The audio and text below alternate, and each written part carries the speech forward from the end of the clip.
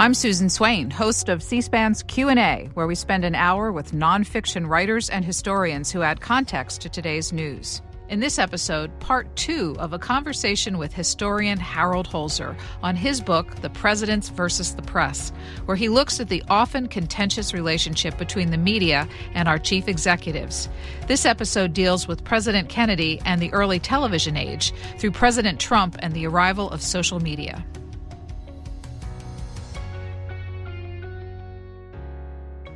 Harold Holzer, this is our second hour of conversation about your new book, The Presidents versus the Press.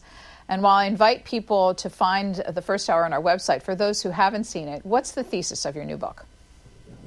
The thesis is that we may believe we're living through the most chaotic and unpleasant and confrontational era ever between a president and the media. But in fact, it's a long tradition in American government and American media history that presidents and the press do not share the same interest and have been at war, in a sense, ever since George Washington.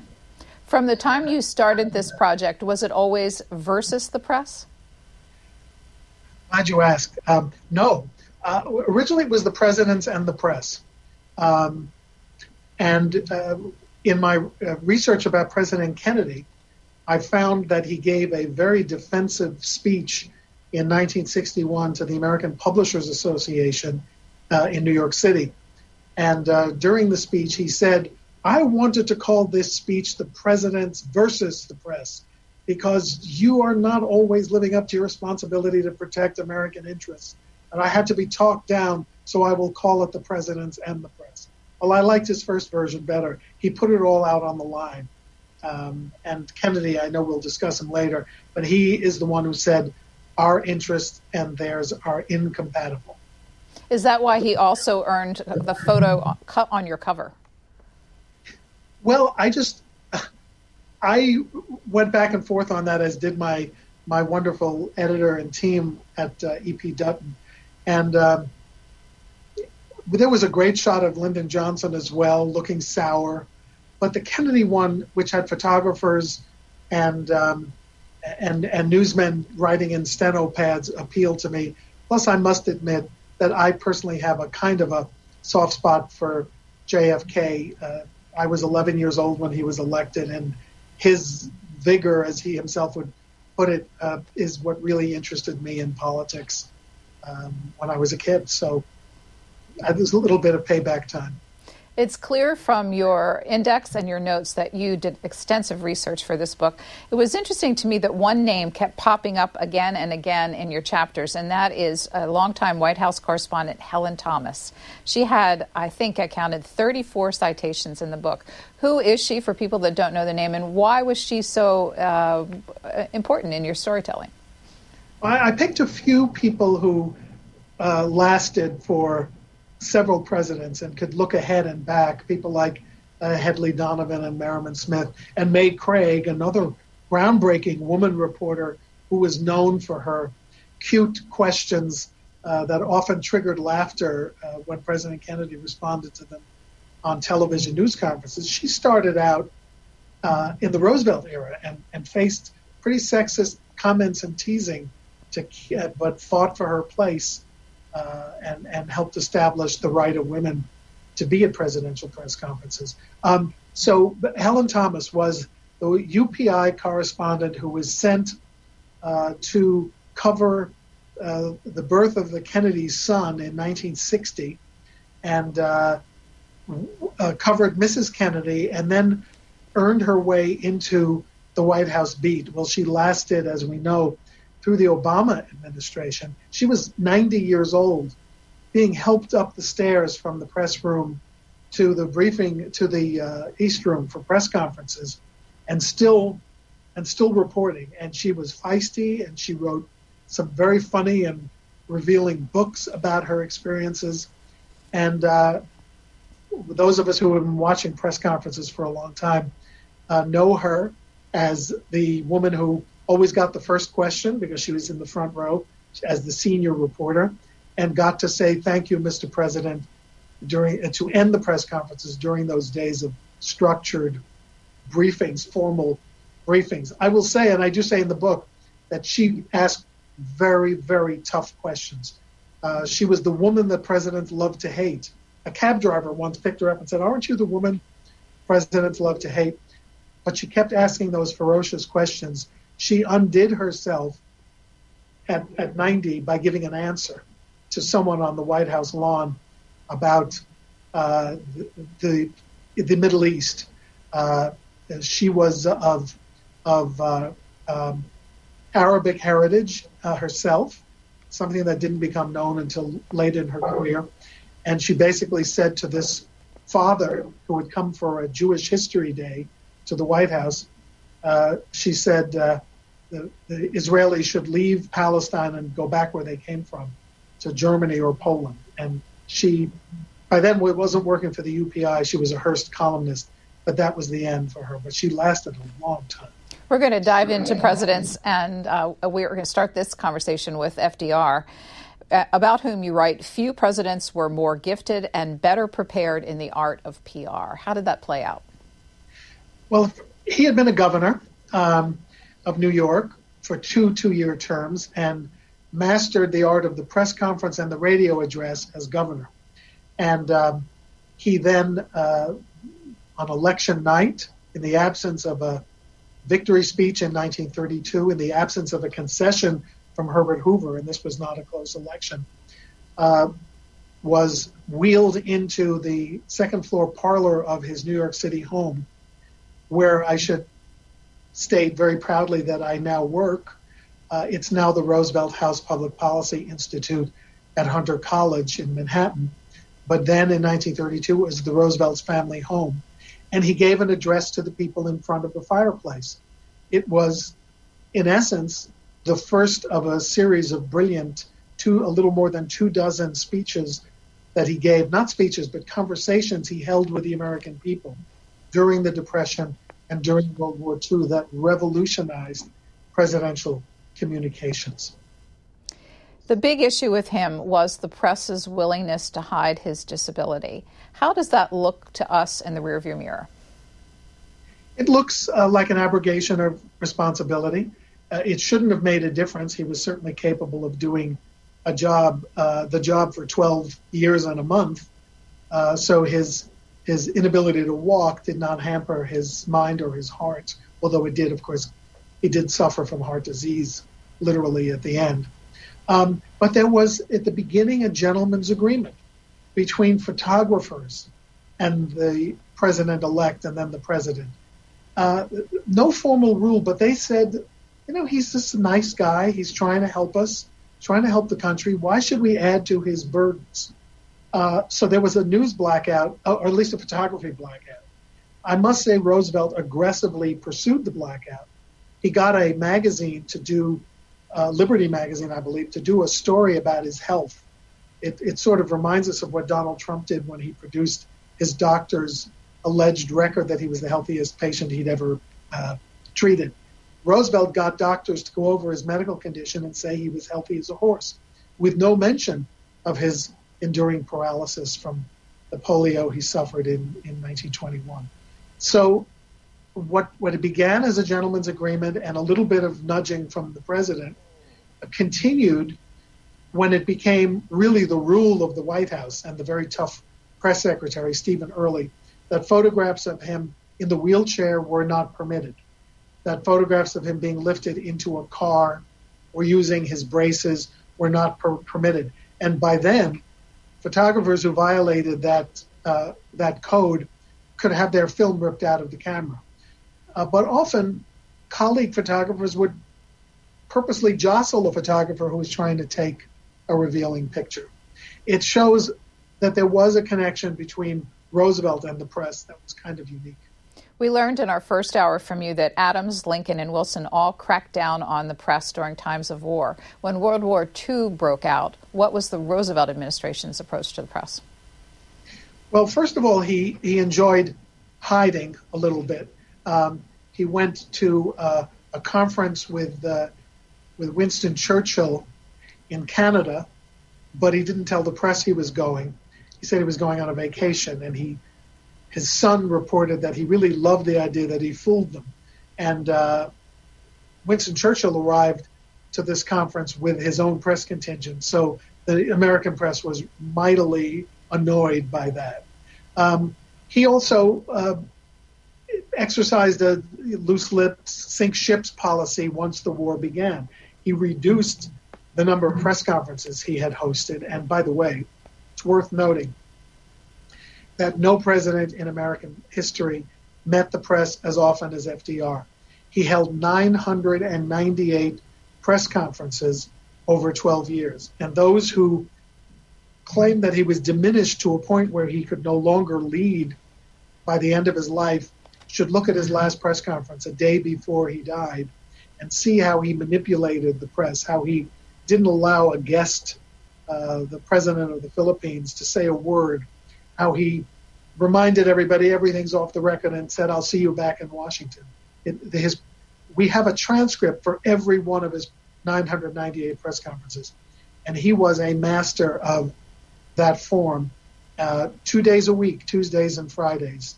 And access plus withholding access was the perfect formula for control, as it turned out. Well, of course, he was famous for those fireside chats. We're going to listen to just a little bit, 30 seconds or so, of one from 1939, and then talk about how he used those. You, the people of this country, are receiving news through your radios and your newspapers at every hour of the day. You are, I believe, the most enlightened and the best informed people in all the world at this moment. You are subjected to no censorship of news, and I want to add that your government has no information which it withholds or which it has any thought of withholding from you. What's your reaction to that big statement, not withholding anything from you? Well, it was generally true up to that point. He answered questions. They were off the record, but often if he made news at those news conferences, he would relent and put things back on the record, or issue a mimeograph news release with a statement of the day to conform with the news he had made. The fireside chats were amazing. He assumed a conversational tone, and New Deal activists who traveled the country to, officially to measure the impact of recovery programs, all took note of the fact that Americans throughout the rural areas of the country thought of Roosevelt as a kind of friend who entered their parlors every so often and whose warm voice was perfectly textured to the radio microphone. He didn't bray, he didn't shout, he didn't speechify. He talked the way Jack Benny talked on the radio, the way Bob Hope talked on the radio, the way the geniuses of this new medium conversed. And they considered him a family friend. They laughed with him. They cried with him during the awful news of World War II. They prayed with him when he wrote a prayer for the D-Day invasion force and recited it. And his voice was everywhere. What's remarkable is he did 998 press conferences, but he only did 28 fireside chats, and yet people could swear that he was always on the radio, always part of their lives, and part of it was because he also did speeches on the radio. But there was a great story. My favorite, I think maybe my favorite story in the book, it's a recollection by Saul Bellow, who was then working for the government in a writer's project. Of course, later would go on to win the Nobel Prize in Literature. And he remembered being on a big avenue in Chicago as a young man, and there was just a terrible traffic jam during a fireside chat, and he couldn't stand the heat. It was summer, even with the windows down, so he decided he was going to get out and walk the length of this boulevard.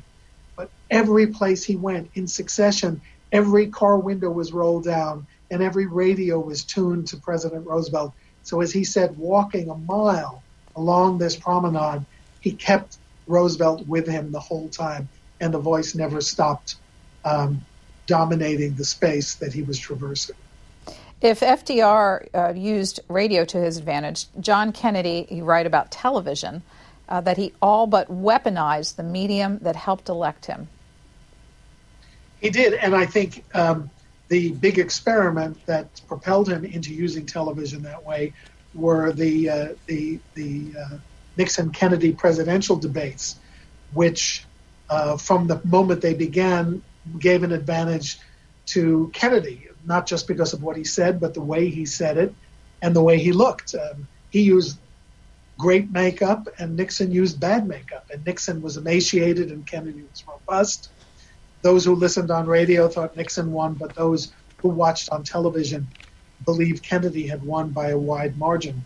Although there was no polling, that was the consensus. So once he became president, he used the same team of makeup artists and set designers who had collaborated on the background for that first triumphant political debate to design a place for him to hold press conferences. Now, Eisenhower had introduced the live press conferences, but he was clearly annoyed by having to do it. And he did it in the old executive office building, which was cavernous, and he stood at a desk and he said, "We'll see if this works out." They fought with reporters. It was actually surprisingly not successful, even though he had a brilliant press secretary in James Hagerty. So the Kennedy set was the new State Department auditorium, which had raked theater-style seating, professional lighting. They installed a blue background. They built a famous podium with the presidential seal. They had a place in the back for cameras. And indeed, they had 400 people for those press conferences. They needed the space to accommodate them, and they simply darkened the lights on the outer reaches where people weren't seated, so it always looked packed. The other innovations were that he was introduced, ladies and gentlemen, the President of the United States. That had never happened before. With FDR, the doors flew open and reporters filed into the Oval Office and stood in front of his desk. Kennedy was brilliant at the forum. I listened to all of his press conferences again, watched them, courtesy of the Kennedy Library archives, and they were as masterful as I remembered them from my after-school viewing in junior high school. He was informative. He took responsibility for mistakes. Success has 1,000 fathers, and failure is an orphan, he famously said after the Bay of Pigs invasion failed in Cuba. He was funny. He was witty. And again, I mentioned May Craig earlier. By this time, May Craig was an elderly reporter, and she wore a flower pot hats to distinguish her. Kennedy could always find her. And when things were getting a little tedious, he would call on her, and she would inevitably ask a question that was almost as funny as the answer. She had a way of doing her questions that got people giggling. Maybe it was a little patronizing, but the giggles were there. And then he would give a witty answer. These became so popular in their own right as cultural phenomena that they inspired a record album. Does anybody remember what a record album is? By a comedian named Vaughn Meader, who did an uncanny impression of President Kennedy, or as JFK said, of Teddy Kennedy. It was more like Teddy. And it became a big bestseller, and they were just theatrical events. The press was dubious at first. They didn't like the idea of the theatricality of it, but then they realized, one reporter said it was like gay President Kennedy to practically do the equivalent of making love in Carnegie Hall.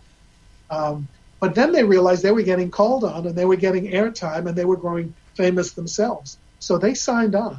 They liked this after a while. We're going to just play a brief clip from one of them so people can get a sense of it. And we don't have too much more time to talk about Kennedy, but let's listen to how he sounded. President, the Democratic platform in which you ran for election promises to work for equal rights for women, including equal pay, to wipe out job opportunity discriminations. Now, you have made efforts on behalf of others. What have you done for the women according to the promises of the platform? Well, I'm sure we haven't done enough, and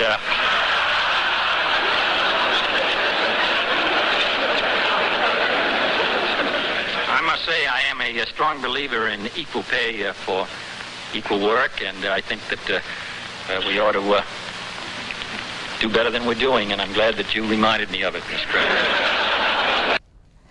I'll just let that stand because I wanted to ask you about and you referenced this before, the one aspect of the relationship with Kennedy and the press is that they were willing to cover up his medical issues, his also reliance on medications to deal with some of those medical issues, and importantly, for want of a better word, his philandering. Why were they willing to do that? Well, it was the last gasp of the old boy network. Kennedy had been a journalist after World War II. He was a writer of sorts. I mean, we can debate whether he wrote the book for which he won the Pulitzer Prize or whether he just supervised its production. But he was a charmer, and he had lifelong friends in journalism, Ben Bradley and others. He played golf with reporters and gave them scoops. And he was very clever about keeping his friends in his orbit, giving them stories, giving them exclusive, giving them tips. So they were willing to overlook what the old boys network overlooked at that time. And that, the prevailing idea that the president's private life is off limits if it doesn't interfere with his public life was still prevalent. And years later, the men who had turned the other way defended that practice because, as they insisted, it didn't interfere with his conduct of the government. And in the close to his chapter, you recognize the fact that television also canonized John F. Kennedy in his death. What were you thinking about as you wrote that?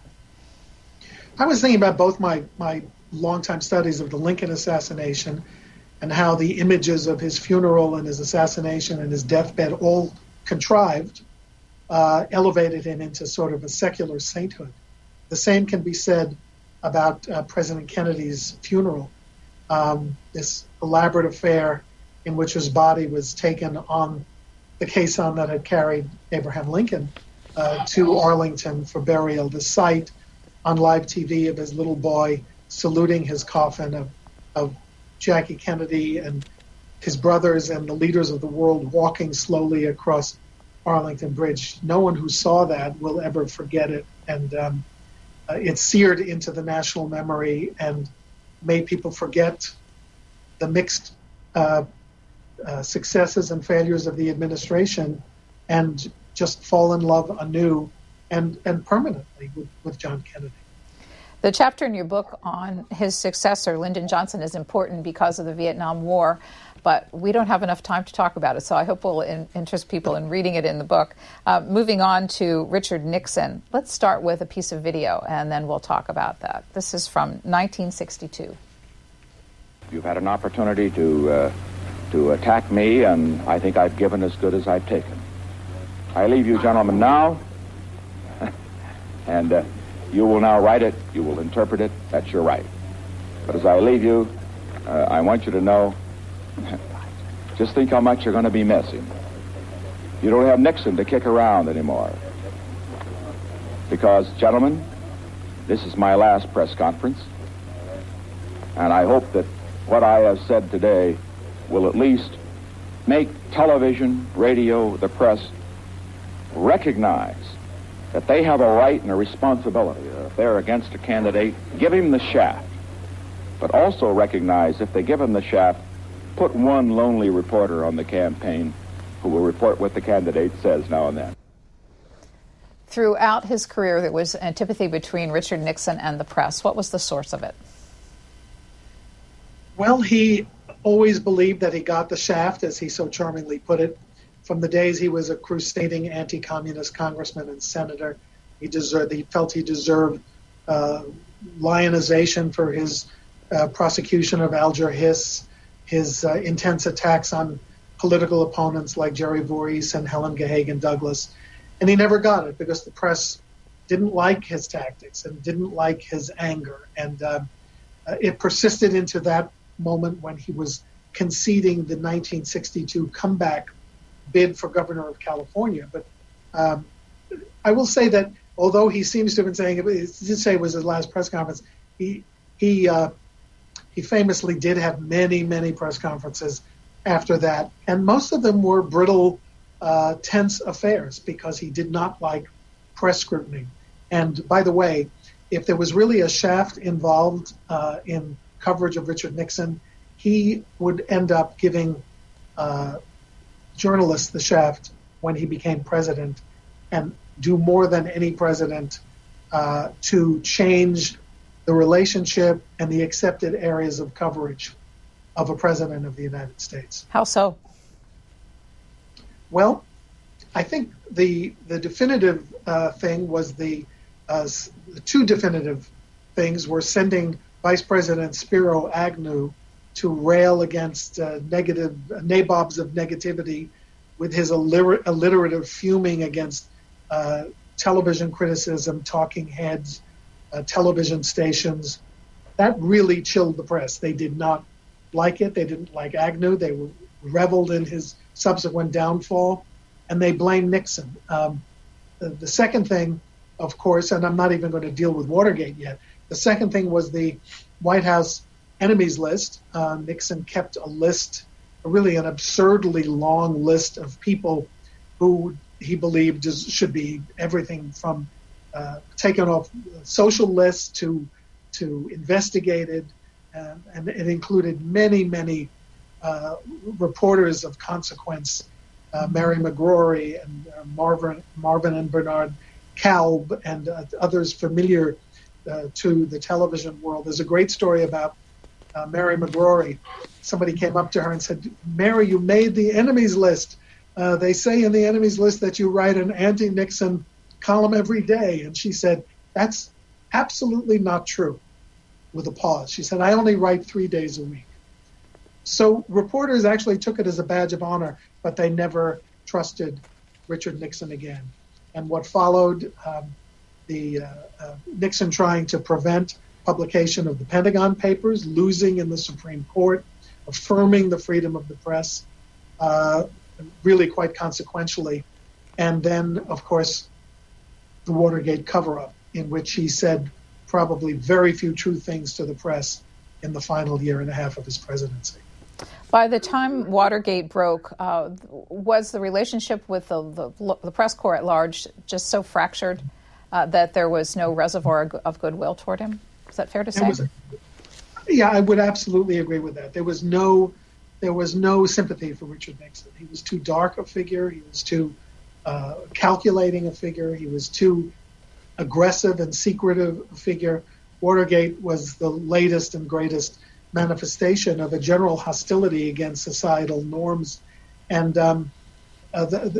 once the press smelled blood, they never relented on Watergate, justly so, because he tried to destroy the norms of the election process clumsily, defensively, and then, of course, the cover-up was worse than the crime. By the way, Nixon also had, just to point out, it's always good to have a press secretary. My view is I'm a former political press secretary, and it's a hard job because you have to tell the truth to the press, keep the press informed, keep your loyalty to the candidate or the elected official, and stay informed by the candidate. So you have to, if you leak, you have to leak very, very carefully. President Nixon had Ron Ziegler as a press secretary who was not trusted by the press and really not even liked by the president. His spin doctors, his operatives, his communications people like Pat Buchanan were really crafting the dark strategy of his attacks on the media.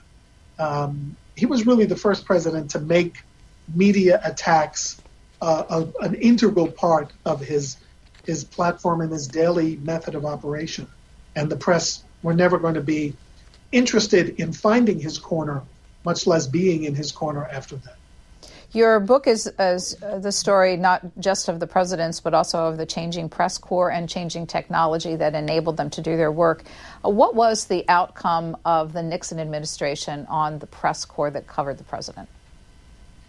Well, the good outcome is for them is the New York Daily News had helped fundraise to build a pool for Franklin Roosevelt. saying that he needed it for physical therapy, which is kind of close to saying he needed to exercise his legs. And Roosevelt didn't like the idea that they're doing that, but he built the pool, and he invited reporters to use the pool. Also clever. Richard Nixon covered up the pool, and I use the word cover up because that's what it was, and it seemed to be his MO, covering up. And what he did is he gave the press a theater-style setting for daily briefings, and really changed the operation of the White House press corps, moving them out of closer proximity to the Oval Office, which was one of the reasons he did that, but also giving them a state-of-the-art facility with television broadcast booths that allowed more television than ever to be part of the daily coverage of the White House, and gave them, and also created a briefing room, which we know all too well today. Think when we see those briefings that they're standing over the old swimming pool that Franklin Roosevelt used to swim in for rehabilitation, and that I'll give you an image that you can't forget, that Lyndon Johnson used to take reporters in for nude swimming. Look magazine reporters, that's quite a way of looking, and others. So Nixon ended swimming and replaced it with a pool with a cover. I know that you spoke to President Bill Clinton from your notes, and also Newt Gingrich, who they famously squared off during the Clinton presidency. But I'm just going to ask one question to kind of capture the flavor of the Clinton years. Hillary Clinton famously complained regularly of a vast right-wing conspiracy against the president and herself. In the book, you ask, was he justifiably aggrieved or irrationally self-pitying? Did you come to a conclusion? Well, my own conclusion is that he was unjustly covered. I mean, the residue of the aggressive coverage of Nixon, the ability of the press to remove a president, the ability of two journalists to become folk heroes, and as I say in the book, what male journalist doesn't want to be played in the movies by Robert Redford and Dustin Hoffman? So the gotcha culture really reached its apogee in the Clinton presidency. So I think he was a bit self-pitying, but I think he was enormously aggrieved. And I have to say, I'm on record as my voice was, the last time I visited Little Rock, I have a little voice segment in the Clinton library in the video display where I think I say only one thing. I say there really was a vast right-wing conspiracy. Clinton suffered the slings and arrows of a very aggressive and burgeoning right-wing radio culture. Rush Limbaugh and others who said vile personal things about him and his family. And also just a culture of investigating things that should not have been investigated. And I hope, make that point in the book about the tragedy of Vince Foster, the folly of Whitewater and Travelgate. I think they were all digressions and just enormous disservice to the American public. That wasn't on the press. That was on the Ken Starr permanent investigative wing, I think. George W. Bush, to talk about him, I'm actually going to show a clip from his last press conference in 2009, where he talks about his relationship with the press, and then we'll add more context to that story. Let's listen. And I see a lot of faces that travel with me around the world, and to places like Afghanistan and Iraq and Africa. I see some new faces, which goes to show there's some turnover in this business. Through it all, it's been, I have respected you. Sometimes didn't like the stories that you wrote or reported on. Sometimes you misunderestimated me. But always the relationship I have felt has been professional. And I appreciate it. I do appreciate working with you. My friends say, what is it like to deal with the press corps? I said, these are just people that are trying to do the best they possibly can. Well, Howard Holzer, there's a president reflecting on his 8 years in office, but you wrote about it. What was it like going through it for the president? Well, I think there was an ingenious structure in the communications operation of the Bush White House, very much modeled after the Reagan system, which is a kind of a good cop, bad cop setup, where the communications aides were a great deal more negative and aggressive than the president, and in which the president was kept relentlessly on message for photo ops, for chats, for rope lines, and even for press conferences. And President Bush is and was a very friendly man and a charming man, and I think he made some bad public relations mistakes. The flight over Hurricane Katrina, where he didn't land, but he sort of hovered, just sent a terrible signal to Americans that he was out of it. And I don't think he was out of it. But again, by this point, television coverage was aggressively liberal or conservative, and they looked for gotcha moments at every opportunity. And probably most famously, the dramatic landing on the USS Abraham Lincoln with the mission accomplished sign in the background, years before the mission was accomplished. And I think that was also a mistake. On the other hand, he gave press nicknames, and some of them thought it was cute and liked it, and others thought it was sort of a subtle control mechanism. And so I think he did respect the professionalism of the press. And I liked his little misunderestimated joke there, because, of course, he was quite famous for malaprops, which the press loved to report. Well, a theme throughout our conversations has been how White House's presidents become restrictive during times of war. After 9/11 and when he began the Afghanistan and Iraq wars, what was their stance towards the media who were trying to cover these stories? Well, the stance was totally unlike Franklin Roosevelt's, who, if you think about FDR and his propaganda arm during World War II, organized the great film directors of the day, John Huston, Frank Capra, and George Stevens, and others, to go and film the war so that America had the record of the tribulations and the battles. And, of course, war correspondents were at the front reporting back on the blood and the gore and the agony and the injuries. It was all covered from the beginning and reported home. And then Lyndon Johnson, for all of his insane demand to control every message, did allow the press to cover Vietnam. And, of course, famously, when Walter Cronkite raised questions about the war, LBJ said, "If I've lost Cronkite, I've lost Middle America," and it was the beginning of his downfall. But he did allow the press to cover the war. The Bush administration did not allow embedded cameras into the wars against terrorism, as they were called. We barely were able to see coffin upon coffin, flag draped as they were, being brought back almost on assembly lines like baggage. They were only occasionally glimpsed and unloaded from aircraft, because they did not want stories like that to upset the American people, upset the electorate. Rather, they showed pinpoint bombing, which is sort of like watching a video game. So I think that was a major change, and I think that's really the culture of war coverage right now, which is don't let them in, don't let them cover. What about the administration's pursuit of leaks?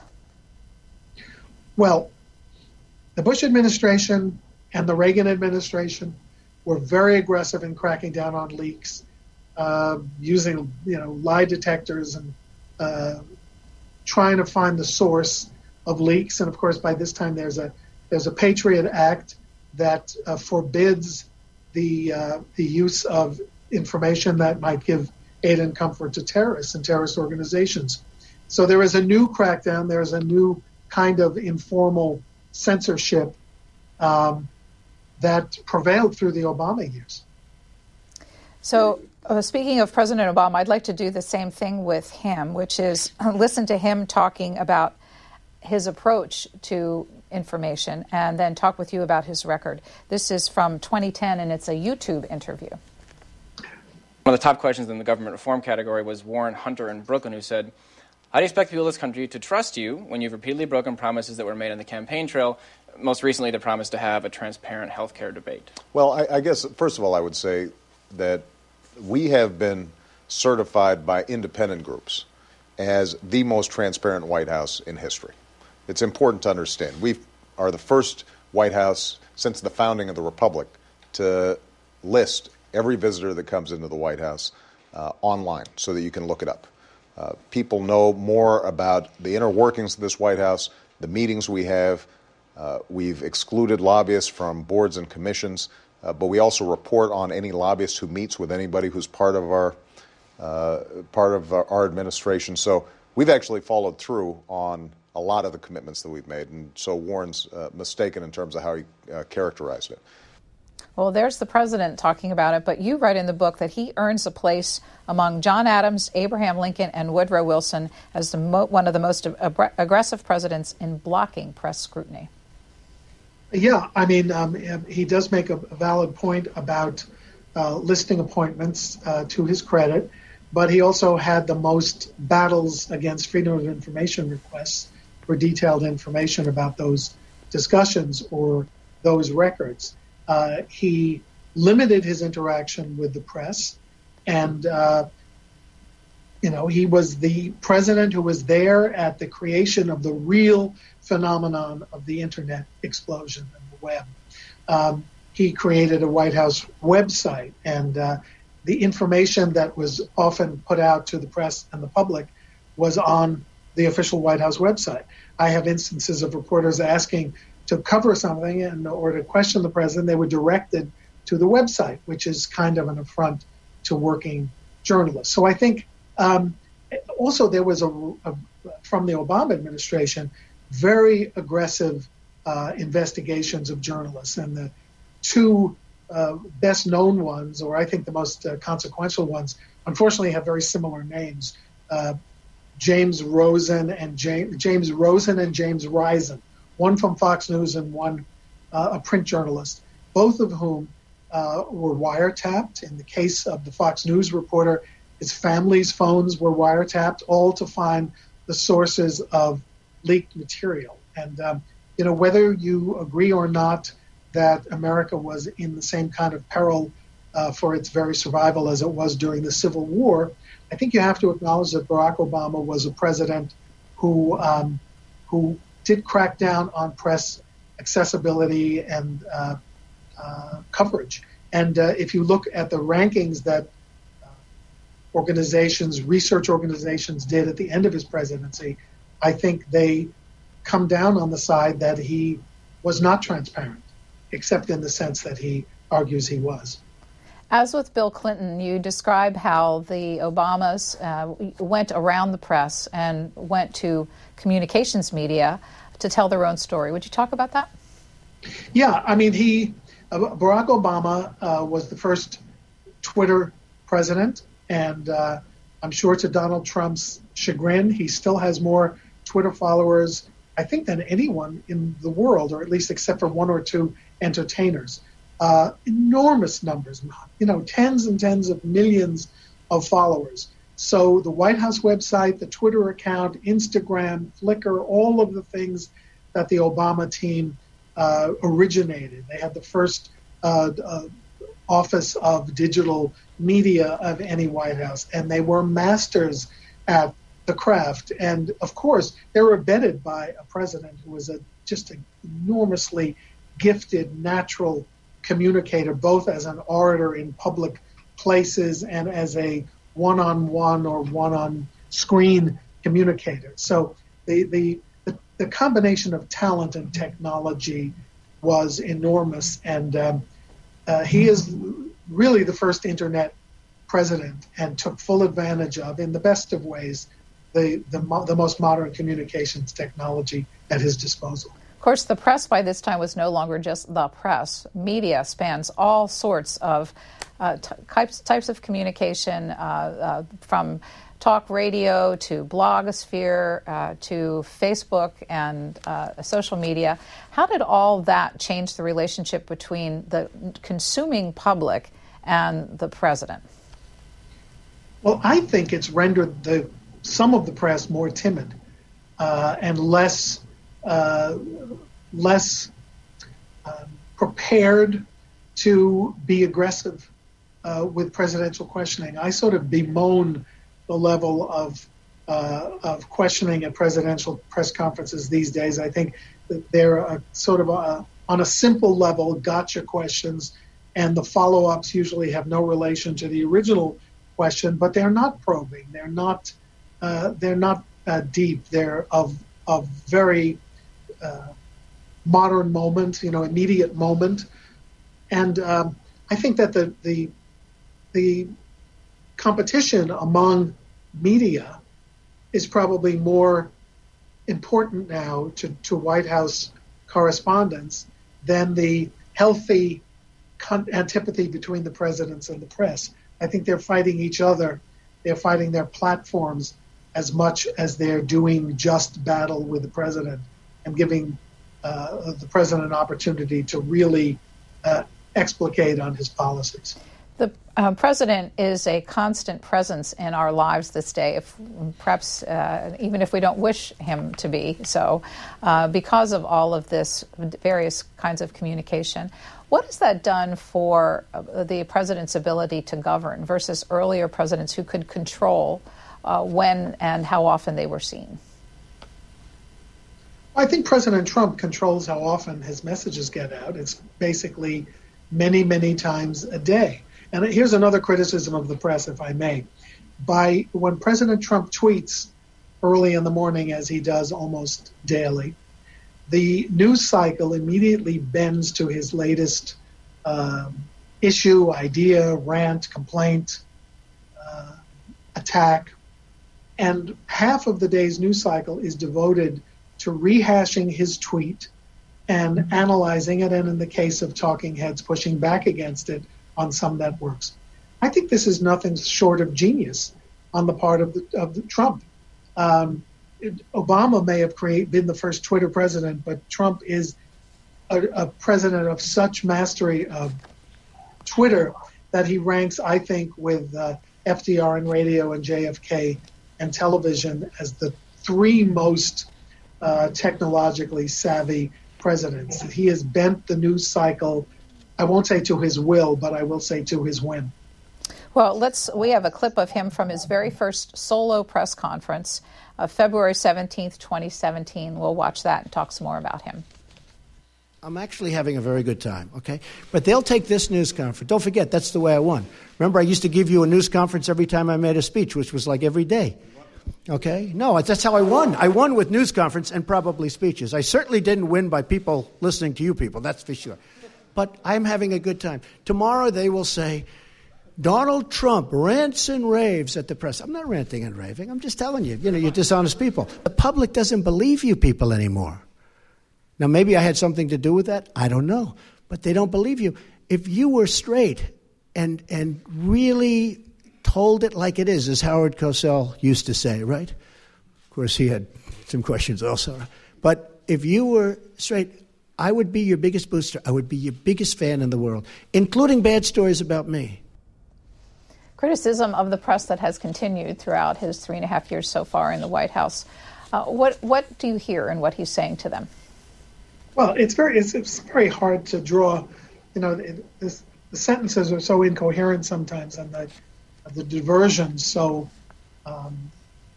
odd that it's hard to really take anything from it and make any sense of it. But I think one of the things he's saying that's rather sad is, if only you liked me, I would like you. It's sort of something out of the Caine Mutiny. Humphrey Bogart says, why don't you like me more, then I would be nicer to you. But remember that President Trump, in his very first press activity as president, was going to the CIA and attacking the press for saying that he criticized the CIA, which he had done during the campaign. And at that very moment, his first press secretary, Sean Spicer, had been instructed not to talk about policy initiatives, but to go off on this toot that lasted a couple of weeks, insisting that the inaugural crowd had been bigger than Barack Obama's. I'm not going to play armchair psychiatrist and try to understand what that was all about. But Spicer later said he doesn't know why Trump fixated on it. He was ordered to do it, and when he didn't do it successfully enough, he was replaced by a person with no press experience, Anthony Scaramucci, and the rest is history, just a succession of adversarial relationships with a communications director, Kellyanne Conway, on the side, attacking the press, while her husband attacks Trump. It's bizarre. It is really, it's never been like this.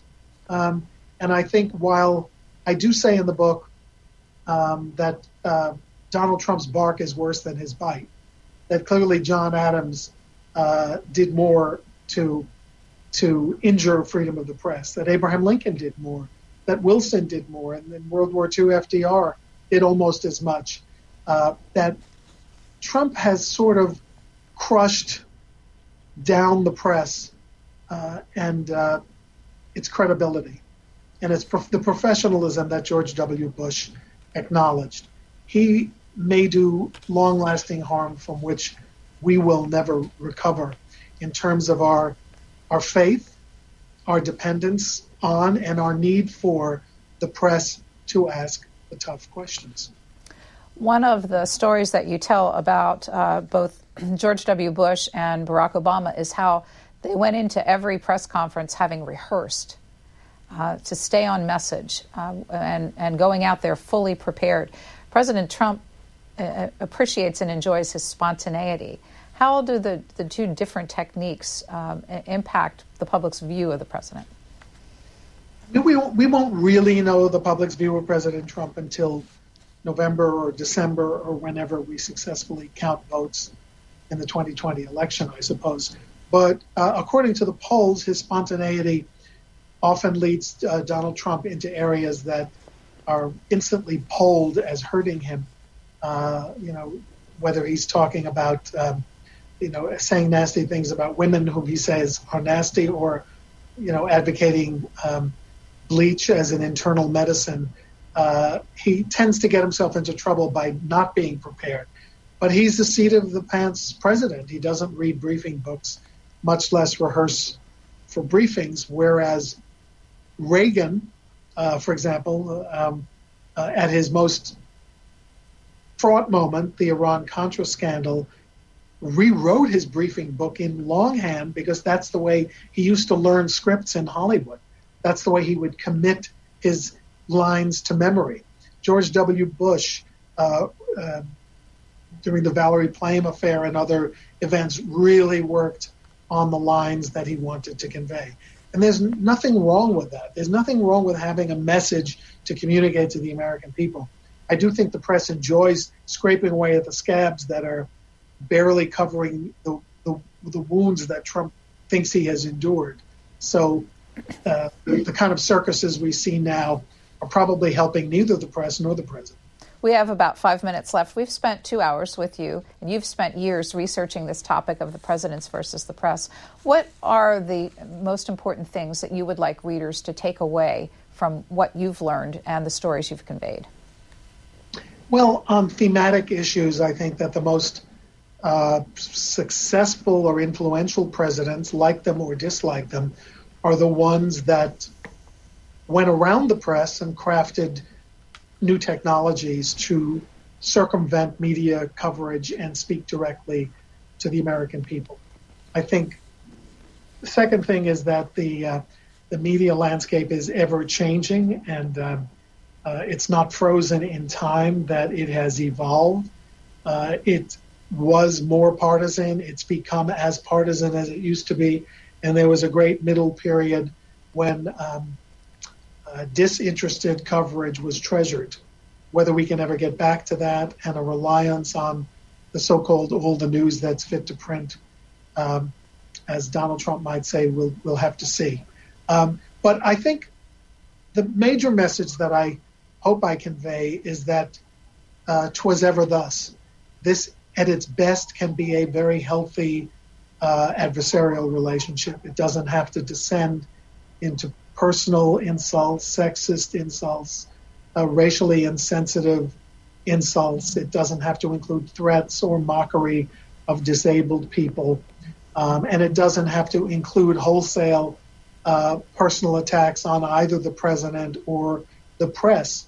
It is an adversarial relationship, but it's a healthy one at its best. We've always come back from the edge on this. After the Civil War, the Supreme Court said that presidents could not ever have the military close down the press where the press is functioning. Woodrow Wilson discontinued the Committee on Public Information the day after World War I ended. FDR relaxed his propaganda after World War II ended. I think there are extraordinary moments that we meet that sometimes upset us and the press and the president, but there is a tradition of their going at it, these two great pillars of society, the press and the American presidency, that benefits us for the adversarial nature of the relationship, and that have to come back from the extreme in order for the body politic to be served and for government to thrive. Harold Holzer, a Lincoln scholar and someone who has contributed many hours of his scholarship to C-SPAN over the years, thank you very much for 2 hours on your newest book. What number again was it for you? 54, or Fight. Book number 54. It's called The Presidents versus the Press. Thank you so much for your time. Thank you so much for having me. Thanks for listening to C-SPAN's Q&A. Subscribe wherever you get your podcasts and you'll never miss an episode. And while you're there, please take a minute to rate and review us. You can also send us an email at podcasts@c-span.org with your questions, comments, or ideas. Your feedback is welcome.